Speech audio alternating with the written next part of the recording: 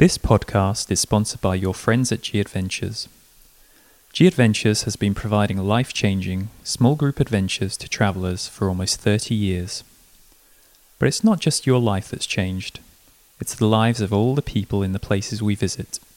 To ensure we're protecting children around the world when we travel, G Adventures work to create global good practices guidelines for child welfare.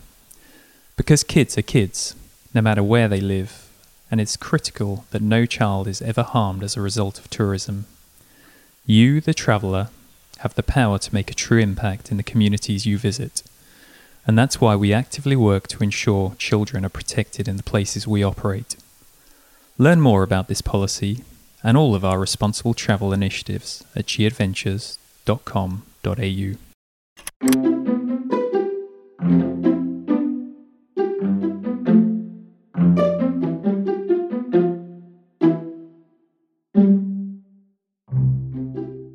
Hello there. Good to have you with us for this month's Dumbo Feather podcast. We've got one of Australia's greats, the magnificent Claire Bowditch. Dear friend of Dumbo Feathers, we featured her right back in issue 37 of the magazine. Every bit of this woman's voice speaks the truth, and it wants you to do the same. Claire's a storyteller, businesswoman, ARIA award-winning singer, mother of three. She's done radio, she's done TV, and she's just released her first book, Your Own Kind of Girl, a memoir in which she confronts her inner critic head-on. It's the story Claire promised herself at age 21 that she would one day be brave enough and well enough to write. In this chat, Claire's in Byron Bay on her national book tour, speaking with her good mate, our publisher at Dumbo Feather, Barry Liberman.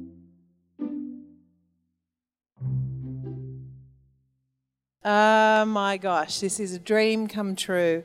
You'll never guess who I bumped into down the street. I'm so thrilled to have my mate Bernie Fanning here. He's been one of my creative champions over the many years that we've known each other, and I was so pleased that he could come and open with a song that we wrote. It's called Fire and Rain. James Taylor may or may not have sung it before. All right, babes. It's my great pleasure to be here too. Thanks for having me. This is one of my favourite songs, and I'm happy to be here to play it with one of my favourite people. So here we go. Yes, I just thought I'd fuck it up early and then you can just get on with it. You know when you make a mistake early, you're nervous like... Oh, I will make a mistake. Yeah, okay, great. All right, babes. James Taylor played this, so I'm not at that level. Just lower your expectations, ladies and gents. Yeah, they've heard Tea and Sympathy, okay? They know.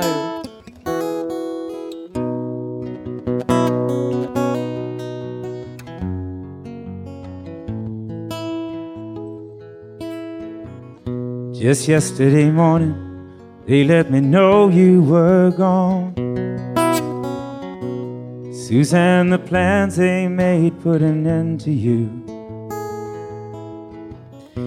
I walked out this morning and I wrote down this song. I just can't remember who to send it to. I've seen fire and I've seen rain. I've seen sunny days that I thought would never end. I've seen lonely times when I could not find a friend. But I always thought that I'd see you again. We didn't hear you singing that time. There's more chances. So won't you look down upon me, Jesus?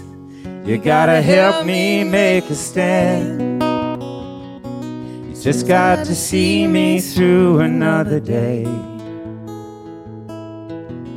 My body's aching and my time is at hand. I won't make it any other way. Oh, I've seen fire and I've seen rain. I've seen sunny days that I thought would never end. I've seen lonely times when I could not find a friend. but I always thought that I'd see you again.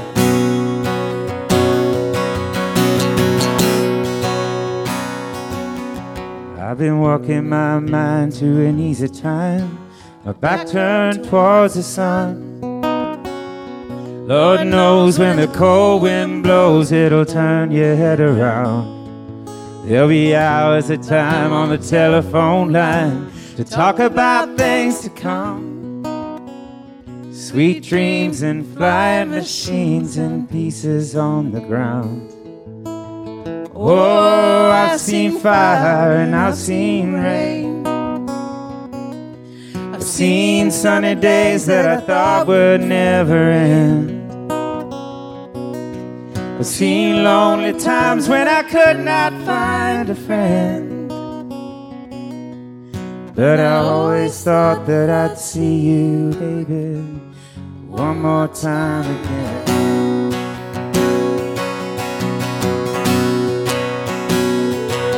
Thought I'd see you one more time again. There's just a few things coming my way this time around now. Thought I'd see you, thought I'd see you, thought I'd see you now. Da-da-da, da-da-da.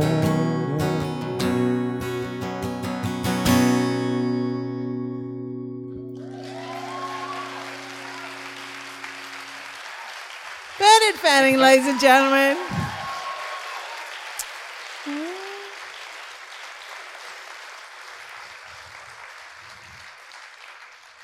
Gosh, what a special way to begin an event like this. It is an event of friendship and celebration. And to that end, I couldn't have been more thrilled when my dear friend from university moved to Byron Bay. I missed her, but it's been a really good excuse to come up here. And her name is Berry Liberman, and she's our host for tonight. And I just can't tell you how special and precious this woman is to me and her work. And I won't go on, but Berry Liberman, a woman who knows how to do a job. Berry Liberman.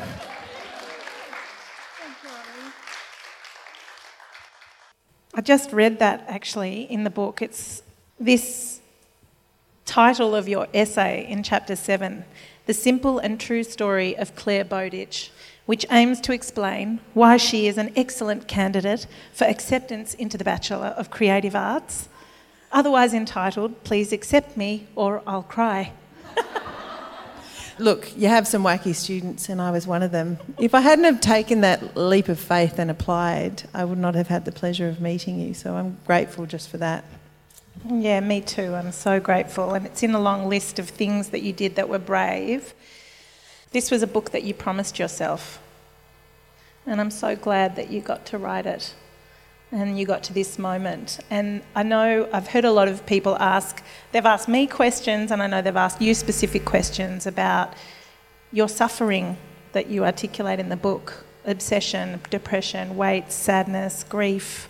But I finished the book and that didn't seem to be the focus of the book. It felt like a love song to your 21-year-old self. What a beautiful way to put it. And also to your 5-year-old self. And it was a love song from the future that you're going to be okay, kid. Yeah, it was a promise made. It was a tree planted.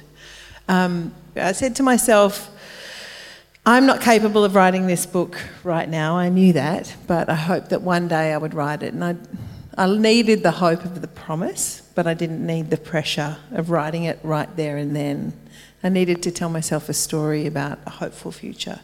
And I decided I wouldn't write this book until I was really, really fucking old, like 40. How rude. And that's what I said to myself.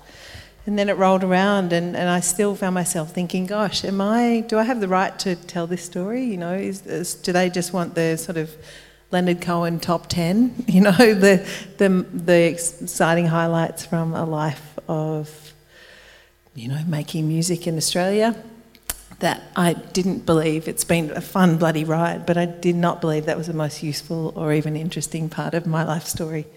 So what did make you write the book? I haven't asked you that. Why now? Why did you... decide to write it when you did? Because friends like you told me it was about fucking time. That was part of it. But also I knew I was ready. I knew I'd processed enough, and I was, maybe it's not rare, we don't talk about it enough. I'd had a really tough time in my 20s. I didn't think I'd recover. I did. I promised myself if I did recover, I would one day write this story. And I wanted, in a way, to talk to the world a little bit about the long tail of childhood grief and how it actually looks in its minutiae and how it plays itself out over a lifetime. We don't tell that story very often, but because of the peculiar way my brain was stacked, I remembered things clearly, and I just wanted to find a house for all of that love and all of that feeling and hope, in a way. We met at uni, as you said, not long after the trauma of this time when you were 21. What was the story you told yourself to get to there, and what kept you through that time? To uni particularly? Yeah. So to put this in context, I worked in it when I was 18. I left university. I'd gone to a pretty conservative Catholic girls' school, and at about the age of 15, through a series of unfortunate events, it was made quite clear that perhaps that wasn't the right place for a gal like me. Miracle of miracles, I was the youngest of 5, all of us 18 months apart, and for some reason my parents agreed that they would allow me to go to what was possibly the most alternative progressive school in the whole of Australia at the time, called Press Hill. Actually, yeah. I know your mother. Yeah, I know. How did she let you go to Press Hill? Because my mother is also from Amsterdam, so my mother's quite wild in her own way as well, and she knew, maybe my sister Anna had a bit to do with it, had a bit of chats with her, but she said she knew that I needed to do that, so she let me do that, they let me do that, and, I spent my good first 6 months wagging, and then, so I showed up at school and I started to enjoy learning, and I made great friends. I made friends with Emmy, who's here today, she was... I was effectively her babysitter, and we had a really, millions of years between us. There was 6 years, 8 years difference. I met friends like that and their families, and I met bohemians, and I remember realising for the first time, I actually didn't realise how religious my family was. But my best friend, who's still to this day one of my closest friends, Deepa, came home one day. She's from a bohemian, Jewish entrepreneurial... free-thinking family. She came home, we started a band, we were 15, she came into the front door and went, "Holy fuck, you didn't tell me you were this religious." And I went, "What do you mean? What gave it away?" And she's like, "Dude, there is a holy water font in the hallway and there is a child-sized statue of Jesus and Mary in the front window, so let's just start there." I love your mum. I love her too. She's dedicated to her faith, and it's actually been quite a handy thing. It was one of the things that held us together as a family through the trauma and, the experience of losing one of ours, losing my sister Rowena, who was 2 years older than me. But the question you asked was really about, What was the story? Yeah, the story I was telling myself. So, to cut a long story short, I had that tough time in England, in Oxford. I have no doubt that many of you will see yourself in this story because it is a common story. I was at 1 in 4 Australians who suffer from an acute period of mental ill health, and the descent in was quick and fierce, and the road out was long. By the time I met you, Barry, by the time I wrote that application, that was one of my first courageous acts, and a miracle happened to me. I thought my life was over, and I found a little tiny book by a family friend, recommended it by an old-fashioned doctor. And at any other time in my life, I would have just looked at this book and gone, "No, that's like a Bragg's vinegar bottle." It was a picture of a very elderly woman in a frame on the front who looked a lot like the Queen. And the title of the book was Self-Help for Your Nerves. And I thought, this is not for me. But I tell this story always because it's important. This is sort of one of the impetuses for writing this story. I read that book and it gave me an explanation of the shakiness, the racing thoughts, the sudden weight loss, the inability to eat or sleep or think correctly. You know, so that I went, she calls this nervous suffering. She says I can recover. And she taught me a technique through that book which I ended up calling the FAFL. So I gave it a proper name, which is an acronym for a technique that allowed me to not feel afraid of the fear anymore, the shakiness, the unreality, the obsessive thoughts. Her technique was to face, accept, float, and let time pass. And I had just started doing that, practicing it, and it sounds a simple technique, but it worked a treat for me. My recovery began then, and my courageous activity in the world began then, because it was a matter of survival. And so by the time you met me in that first year uni, I was not ready to tell an ambitious story. Not then. I had been before. I'd lost that ability. There was no ambition left in me. I wanted to survive. I wanted to live. And I wanted to do something useful in the world, and I didn't know what that was. I was overwhelmed by this, why am I here? Why am I alive? What are we doing here? Existential crisis. And I decided to just ignore the existential crisis and just get on with the day at a time. So by the time I met you, I was telling myself a really simple story. I had started to tell myself, I have the right to be here. I don't know why I'm here. I don't understand what my destiny is, but I have a right to be here, and I'll work it out. I just started to change my relationship with time. And so that's why I didn't talk very much that first year. And I just was so in admiration of your confidence. And, you know, we were at art school. Yeah. I thought you were so fabulous. Did you? Yes. God. I did. Well, there's a vote for keeping your mouth shut, guys. People project all sorts of things onto you. I was so grateful to have another chance at life, I think. Yeah. And I appreciated it. So that's one of the stories I'd started to tell myself when we met each other. I still constantly had the story of, you know, you're too fat, you have no right to be here, how arrogant of you to think you can make your living making art. Your work is not as good as the other artists in here, you're a phony, you're a fake, all the usual lower brain survival set of thoughts. But I started to be able to put it into context and say, that's a habit of thinking, and I have a higher brain, and I'm going to tell that voice of the inner critic to fuck off. And that's what I did. That's the only secret of success I've got. They don't even need to buy the book now.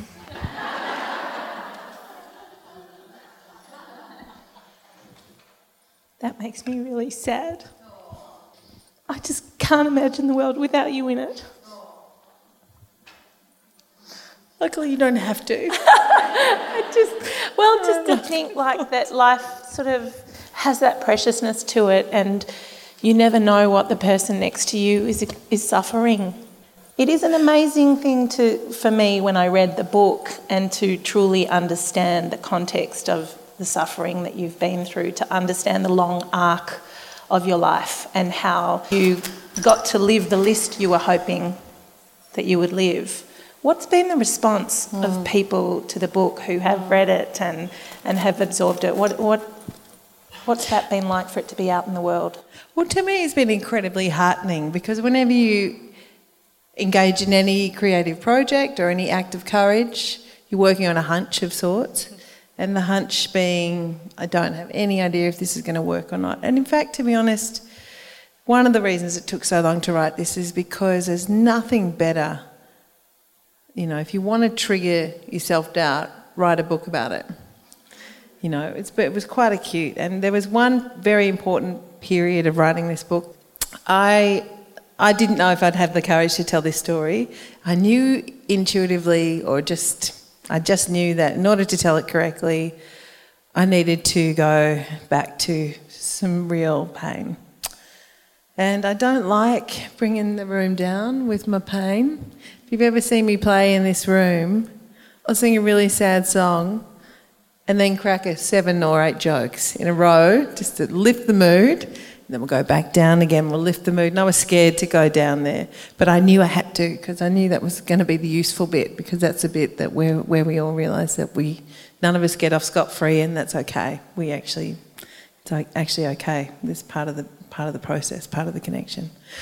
So I mentioned this to my mate Bernie, and he said, look, he very kindly had a mate in town who offered me a bungalow for a week and a half to come down and write, and I really needed a break, and I needed to be able to sit with this. So I came here to Byron, and I wrote some of the most difficult chapters of this book and drafts of them here in your town.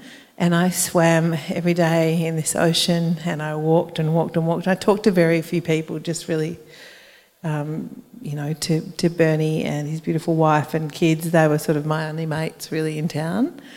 And, a couple of other, like a dolphin that I met. And like that was sort of communing with nature. So, the process of writing it, and all the while you're thinking, is this going to be worth it? Like, is this going to make sense to anyone? Am I just, am I actually doing service, or is this a big, mope fest, right? So that was one of the things that I was thinking of, and it was here that I realised I can tell this story in a way that isn't going to sink people. I can actually tell of the joy as well. The joy was so central to the years when our family was dealing with and living through my sister's illness. There was so much love, and she had such a full life, and I realised this is an opportunity for me to talk about her full life. It was shorter than I like, but it was full. So to tell that story and get the kind of, hugs and connection that we've had in this tour has just been unbelievable. To think that there are people listening to the audiobook to get to sleep. And my mum's Dutch apple tart recipe's in there. She also does the language warning. So funny things like that. These things are thrilling. And so the bottom line is, people said to me, you won't be sorry that you wrote it. My agent said that to me. You said it to me. Bernie said it to me. I needed to be reminded of it. And what a friggin' thrill to actually be here and have it done.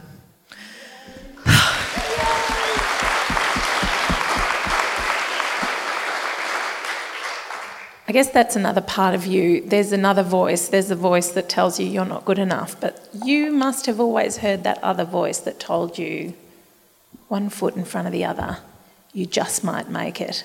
And I saw you do that with the book. And you were writing an album just casually at the same time. And mothering your 3 children. It was a full plate, yep. It was a full plate, but you showed up, you were writing at our house, you just would find any room of your own, any quiet room to keep going. Yeah. And that was formidable to watch. Was it? Yes. You just kept showing up and you kept putting out the pages until the thing was done. What's that voice in you? So that voice is the dream of you. That voice is the dream of, imagine if you could take all the things of your life and put them in just such a way that they could be useful to other people. And this is a selfish compulsion. It could just be, it's a very sort of curious, very human thing, but I've always had this thrill from being useful, always, and it was embedded in me as a kid. I love it. There's no better feeling in the world to me. And I know that because people have been so kind to me in my life, so kind. And so it's like this, the thing that kept me going was this thrill of, oh my gosh, I get to hand on the baton. That's pretty fun, that thought. And it was also, the compulsion was also about honouring my family, honouring their story.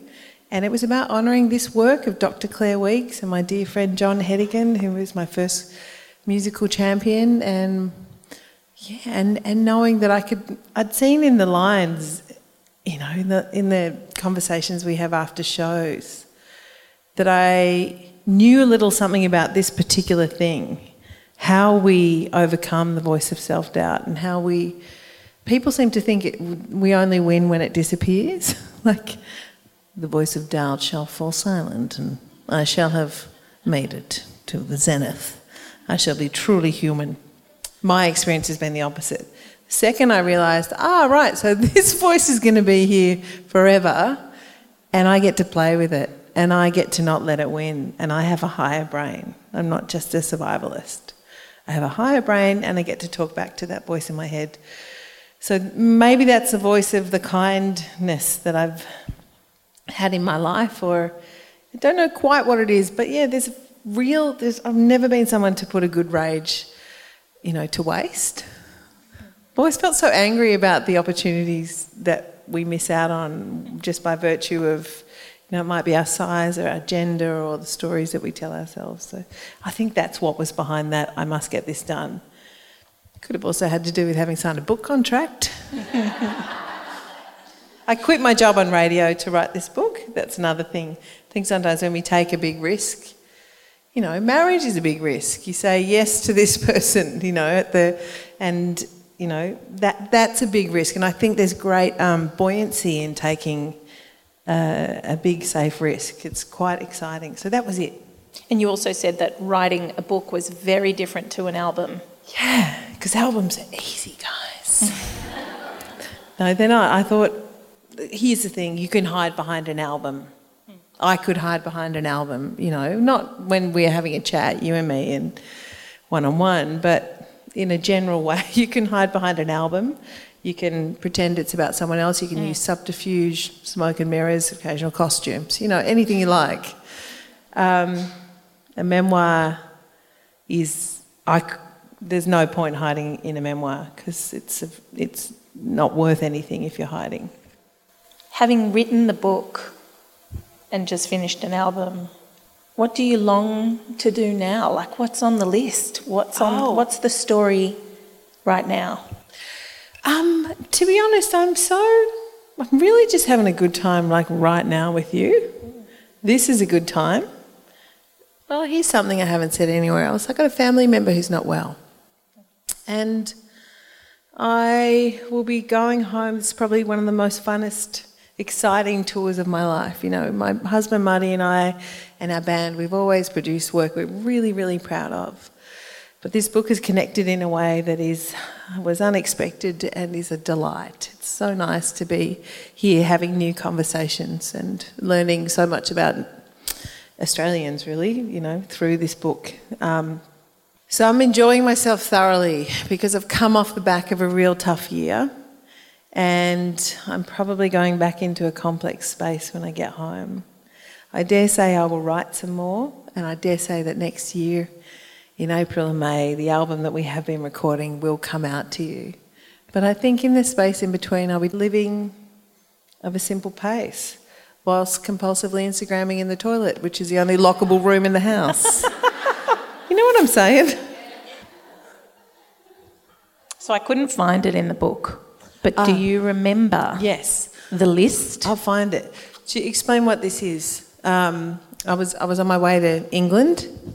And you wrote a list. Yes. Yeah, so I was off the back of I don't know, has anyone ever been in love? And then had their heart smashed to the floor and then jumped on a bit more. It wasn't like that. But I felt it was like that. It was a relationship that had been going on for a long time. It broke up in a way that I just wasn't quite expecting, even though I'd been threatening to break up with him for about 2 years, so whatever. So in the hurt of that, I made a call that I was going to go to England. And again, I said to myself, the story I always told myself about my body, my big body. As a kid, it was called a big body, and I was so happy and jiggly. You can see this girl on the front. But at a certain point, that changed for me, and my body had changed shape. I had been received in the world in a different way, and it had stuck in my head this thought that my life will begin again when I'm thin. So I told myself I was going to, off the back of this heartbreak, I didn't say this out loud, I was going to England and I wasn't going to come back till I was thin and fabulous. And what a better setup for a nervous breakdown, I don't know. So there we are, the secret story I told myself about, women in the world, we matter if we can control our weight, if we can control our feelings, if we can control our ageing. So there it was. In the meantime, what I think is really interesting perhaps is that concurrently with that story, was this desire to live a big life and to secretly mumble the list to myself. So I think it was just before. I've always kept diaries, which is one of the reasons I've been able to be so accurate in this book. I went through the torture of reading back through my old bloody teenage diaries. Oh, the poetry. Oh, the missed lyrics. Oh, the albums. Anyway, one of the things, the treasures I did find was this, a list I wrote before I went to England. So I'm just going to read you all the incredible list in my neatest possible handwriting. I wrote down that one day I would write a novel, make an album, act in the theatre, learn a language. Did you do that? You do. You speak Dutch? Learn English? Language of love. Run fast. I have invented a form of health at every size inclusive exercise that I call schwalking. So it's a mixture of shuffling and walking. And instructions are on my Instagram for that. I think that counts. Thank you. Do something that meant something. Something that made people feel included. Something that helped people. You do that every day. Travel everywhere. Tick. No interest really anymore. I've travelled enough. Melbourne to Byron Bay is enough for me. Make $1 million minimum. Brackets, minimum. And if I was lucky one day, I was going to love and be loved. I was going to meet the man of my dreams. We were going to have a house in the hills, Brunswick, with a garden and a fireplace. And we were going to make music and soup and drink wine and read each other poetry. And it was going to be just like a Joni Mitchell song, only happy. And then, if I was really, really lucky, I was going to be a mother. And then a grandmother too. One of those really cool ones who still stood up and did the La Bamba at family parties, even when she was 90. Tick. So many years later,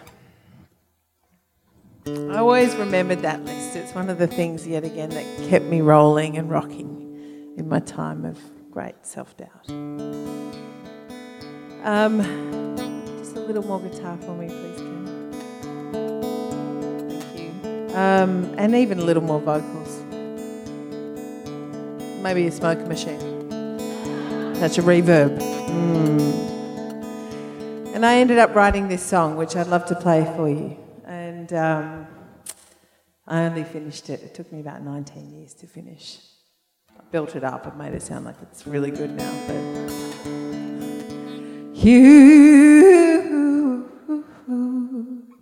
you want to write a novel, make beautiful music, act in the theatre with inspiring humans, learn a language, help people fit in, travel to every country, make $1 million and smile when your children have babies, make the heart your home, inviting and warm.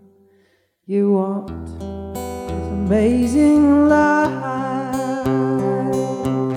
You can't decide. You think you have to be fully formed already, don't you?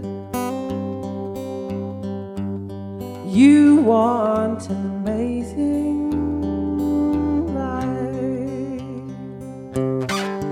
You can't decide. You don't have to be just one thing, but you have to start with something. So you'll be a little bit older by October. You've been decked on your pre-birth promises, and now you think this journey's over. Let me encourage you to know you feel it when it is over. It just feels like ordinary everyday hell. Take it as a sign you need a little time to be still. Listen for a while. You want an amazing life. You can't decide. You think you have to be fully formed already, don't you? You want an amazing life. You can't decide. Oh,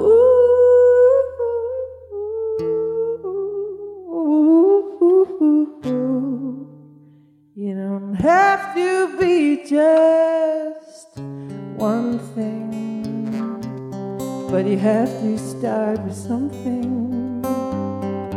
You don't have to be just one thing, but you have to start with something. You do not have to be just one thing, but you have to start with something. Anything will do.